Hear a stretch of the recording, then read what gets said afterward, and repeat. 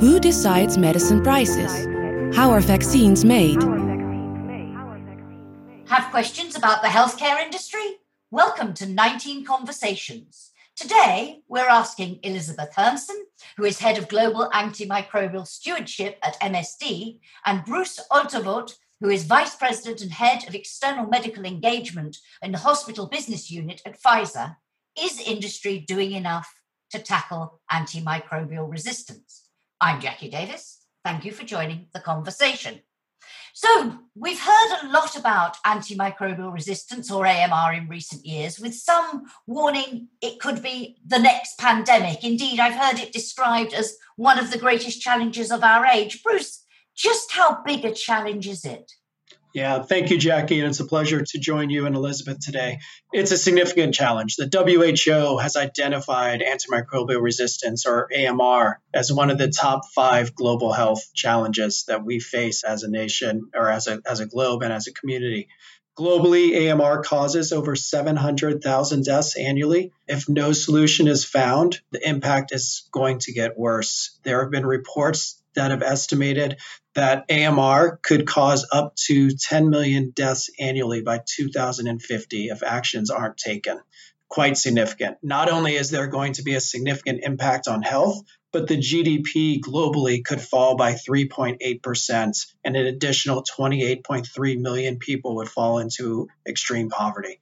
In Europe, specifically, the European CDC has stated that AMR is considered one of the biggest threats to public health in their region. Recently, reports and data from the EARS surveillance system from the European CDC has shown that over 670,000 infections occur in the EU due to bacteria resistant to antibiotics, and approximately 33,000 people are dying in Europe. So, and the cost, again, is dramatic, with over $1.1 billion in financial impact to the health system. So the numbers are staggering already, and as you say, set to get even worse. Hence, I suppose, why we now have a World Antibiotics Awareness Week that we're in at the moment. But Elizabeth, turning to you, your job title, I mentioned it earlier, you're Head of Global Antimicrobial Stewardship. What do we mean when we talk about AMS, antimicrobial stewardship? What is it? Well, that's a great question, Jackie. And unfortunately, many people equate that term, antimicrobial stewardship, or AMS, with somewhat of a negative connotation. So you might hear the antibiotic police, or selecting the least expensive drug that's available. And this is because of the way that AMS, or antimicrobial stewardship, is often practiced today, which is as a drug cost minimization program. But what AMS is really about is responsible antimicrobial use. And so that means choosing the right drug, the right dose and duration for an accurate diagnosis, and de-escalating therapy when possible. And this is done in order to optimize outcomes and minimize the unintended consequences of antimicrobial use, which include things like side effects or toxicities, selection of pathogenic organisms like Clostridioides difficile, or C. diff, and of course, AMR, antimicrobial resistance, as well. So, stated a little bit differently, antimicrobial stewardship basically involves multidisciplinary efforts to systematically improve the way that we use antimicrobials, with the ultimate goal of benefiting patients and population health. And oftentimes when we talk about antimicrobial stewardship, people think about just the hospital setting or the acute care setting, but antimicrobial stewardship can and should be practiced anywhere that antimicrobials are prescribed. So that is all about how we use the drugs we already have, how we make sure, as you say, we use them, we don't overuse them or misuse them. But on the other side, Bruce, what is the pharmaceutical industry currently doing in terms of developing new antimicrobials and tackling AMR? Yeah, it's multifaceted, and just to build off of what Elizabeth was speaking about, at Pfizer and across industry, we are driven by our desire to ensure public health and address the medical needs of people suffering from infectious diseases, and committed to being a leader to solutions to not just prevent but also treat people with drug-resistant infections. Industry, FPA companies are committed to advancing this leadership. We've heard from Elizabeth about the important work that we do around stewardship through medical education, through grants, independent medical grants, to ensure that patients receive only the antimicrobials that they need. Innovative surveillance tools, ensuring that we are tracking where and how resistance is evolving in different countries and different communities to make sure that the patient community have access to the appropriate medicines. Significant investments in research and development. We'll talk more, I'm sure, about some of those challenges, but as industry, we are investing in new treatments, new therapies, new vaccines to prevent the infections from starting to begin with. And we need to remember the important role of vaccines playing here. And then manufacturing, ensuring that we are applying responsible manufacturing practices to minimize the impact on human health and the environment. And of course, global policy leadership. Companies across FPA and industry have also organized two very important organizations to address antimicrobial resistance: the AMR Industry Alliance and the AMR Action Fund. The AMR Industry Alliance was established as one of the largest private sector coalitions to provide sustainable solutions to curb antimicrobial resistance, with over 100 companies and organizations serving and working together. It focuses in on how to invest in R&D, improving access to medicines, working around appropriate use and stewardship, and again, supporting environmental issues. The AMR Action Fund, finally, was just launched this past July, where the pharmaceutical industry, in collaboration with the WHO, European Investment Bank, and Wellcome Trust, came together to establish the fund. So far to date, there are over 20 pharmaceutical companies that invested over $1 billion to support the fund.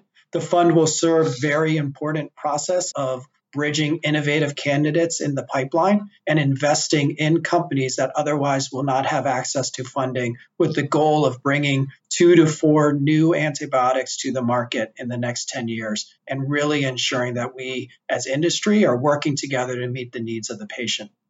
That's what you're doing. We'll talk, I hope, in a moment a little bit about what you feel other stakeholders could do. You were talking about significant investment in R&D. How can that be best supported and so on? But Elizabeth, on your side, in terms of antimicrobial stewardship, other initiatives that you are supporting could support things that the industry itself could do to do even more in this area? Most definitely. I think most people certainly recognize the industry's role in drug development, but many people don't really think about how the pharmaceutical industry can support antimicrobial stewardship.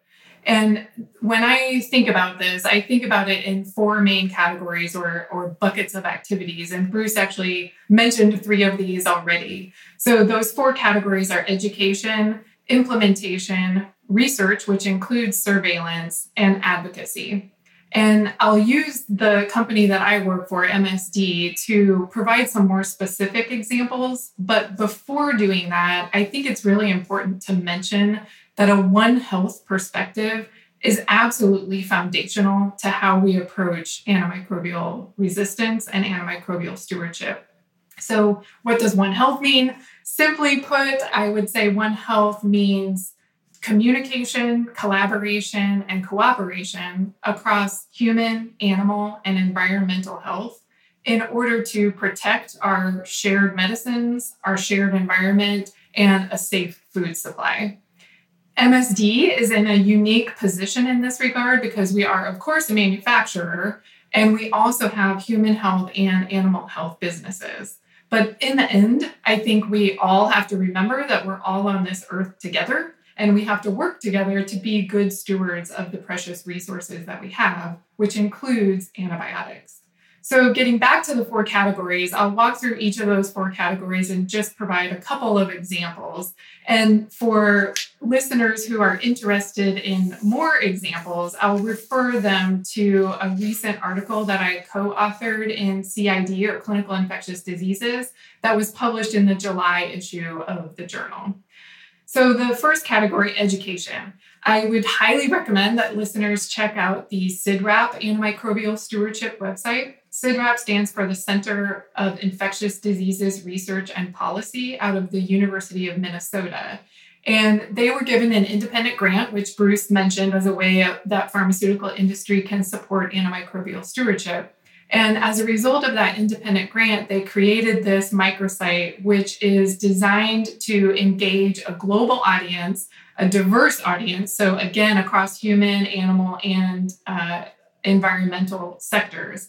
And it's really a great resource. For implementation, you can work with different organizations to create antimicrobial stewardship centers of excellence. And those centers of excellence can serve as regional hubs to train other hospitals. On research, Bruce talked about surveillance. And so MSD has a surveillance program, Pfizer has a surveillance program, and many other companies do as well. And surveillance really allows you to identify resistance trends, detect emerging resistance, and inform treatment decisions. And then the last bucket I'll touch on very quickly is advocacy. And you've heard from Bruce about the AMR Industry Alliance. We also have partnerships with different infectious disease societies, patient groups, et cetera, to try to bring forward proposals that enable patient access to novel antimicrobials. And getting the right drug for the right patient is a key tenet of antimicrobial Well, there's stewardship. a lot going on in this area. So that is in terms of what you are doing on both sides from an industry perspective on both AMR and AMS. But as you know, because of COVID-19, particularly at European Union level, there is a lot of discussion at the moment about what policymakers can do in terms of supporting healthcare systems, particularly given the threat to their resilience. At the moment, we have an upcoming pharmaceutical strategy. We have a new EU for Health program. Lots is going on in the policy arena. As that debate continues, can I ask both of you, and Bruce, maybe to you first, what do you want, or what can other stakeholders like policymakers do in order to help you address this, in order to tackle questions like making the business case for significant investments in R&D in this area, because it's not so obvious that you have the incentives that you need? What do you want from the policymakers and other stakeholders? Action. I would start with action. To date, we have seen a number of very important, influential, independent reports speaking about the tremendous impact this antimicrobial resistance has on the patient, the significant challenges that pharmaceutical companies have in working in this space. The WHO, the UN, European CDC, Wellcome Trust, others have all put out influential reports that have recommendations. We need to move those recommendations and start piloting and taking action. However, I would want to emphasize that this isn't an us or them. It is a collective action and a collective set of responsibilities that we all have, and we all need to be working together to achieve these goals. All sectors can make progress. We all have specific expertise and specific levers we can pull, and we all need to be working together to achieve those goals. There are 2 important upcoming opportunities that you've highlighted. The first is Pfizer, FPIA, MSD. We've all been engaged and partnered with the EU Joint Action on AMR for the last 3 years. That report will be coming out in the next several months, and it will provide a strong framework to work and advance progress. And we need to take that and run with it. Likewise, as you mentioned, the pharmaceutical strategy for Europe and the European Commission will be launching in the next couple months. And I hope is that there is a plan to address the market failure for anti-infectives.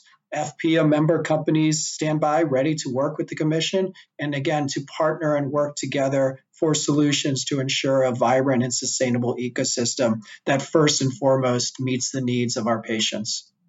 Okay, so you'll be watching very closely when it's published to see what is proposed in that area and have the conversations you've been having. Do they translate into effective measures and strategies for the future? And on your side, Elizabeth, when it comes to antimicrobial stewardship, is there more that policymakers and others can do to support the many initiatives you outlined earlier the industry is taking? Yes, of course. I think there's always more that we can do. And I'll address 4 groups, starting with policymakers and governments. And I'll reiterate Bruce's point that governments and policymakers need to be working hand in hand with the industry to help ensure a viable marketplace for anti-infectives. We have some so-called push incentives to help stimulate early stage clinical research, and those certainly need to continue. But at the same time, I would say that we need to see more market reforms to support late stage clinical research, or the pull incentives like market entry rewards.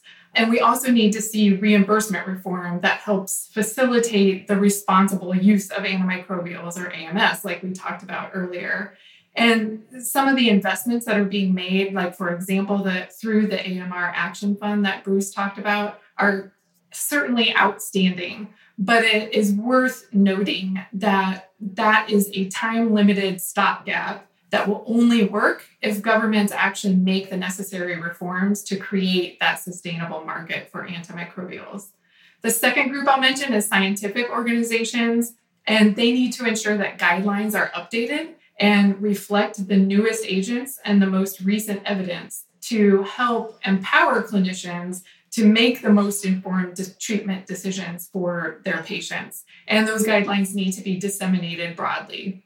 The third group is clinicians, and clinicians need to make sure that they're aware of the most recent evidence-based guidelines, and they need to be antimicrobial stewardship. So thinking about the way that they're using antimicrobials and become friends with their antimicrobial stewardship teams as well. There are common goals. So they're all trying to provide quality care to patients to achieve the best possible outcomes. And then last, but certainly not least, all of us, everyone has a role to play in antimicrobial stewardship. And this really gets back to the basics. So focusing on infection prevention, which we've heard a lot about with AMR and COVID-19 recently. And this plays a role in communicable diseases in general. So what can we do to prevent infections? It's pretty simple. Stay up to date on your vaccinations, wash your hands, cover your cough, and stay home when you're sick. Thank you very much. That's very reminiscent of some messages that we're hearing time and time again right at this moment in the context of COVID-19. So hopefully those messages will get through even more strongly than they have in the past. You talked, Bruce, about collaboration and working together. Elizabeth, you identified precisely how all those pieces of the jigsaw puzzle come together to develop an effective, coherent and comprehensive approach. So thank you both very much. This is, as I mentioned earlier, World Antibiotics Awareness Week, and therefore a very important moment to be having these conversations. So I'm very grateful to you both for sparing the time to be with us here today. And thank you very much for listening to 19 Conversations. If you like this podcast, please click on the subscribe button to be the first to know when we release our next episode. And please leave a rating and review. Until our next episode, we'd invite you to join the conversation on Twitter using the hashtag #QuestionsInspireSolutions. Goodbye.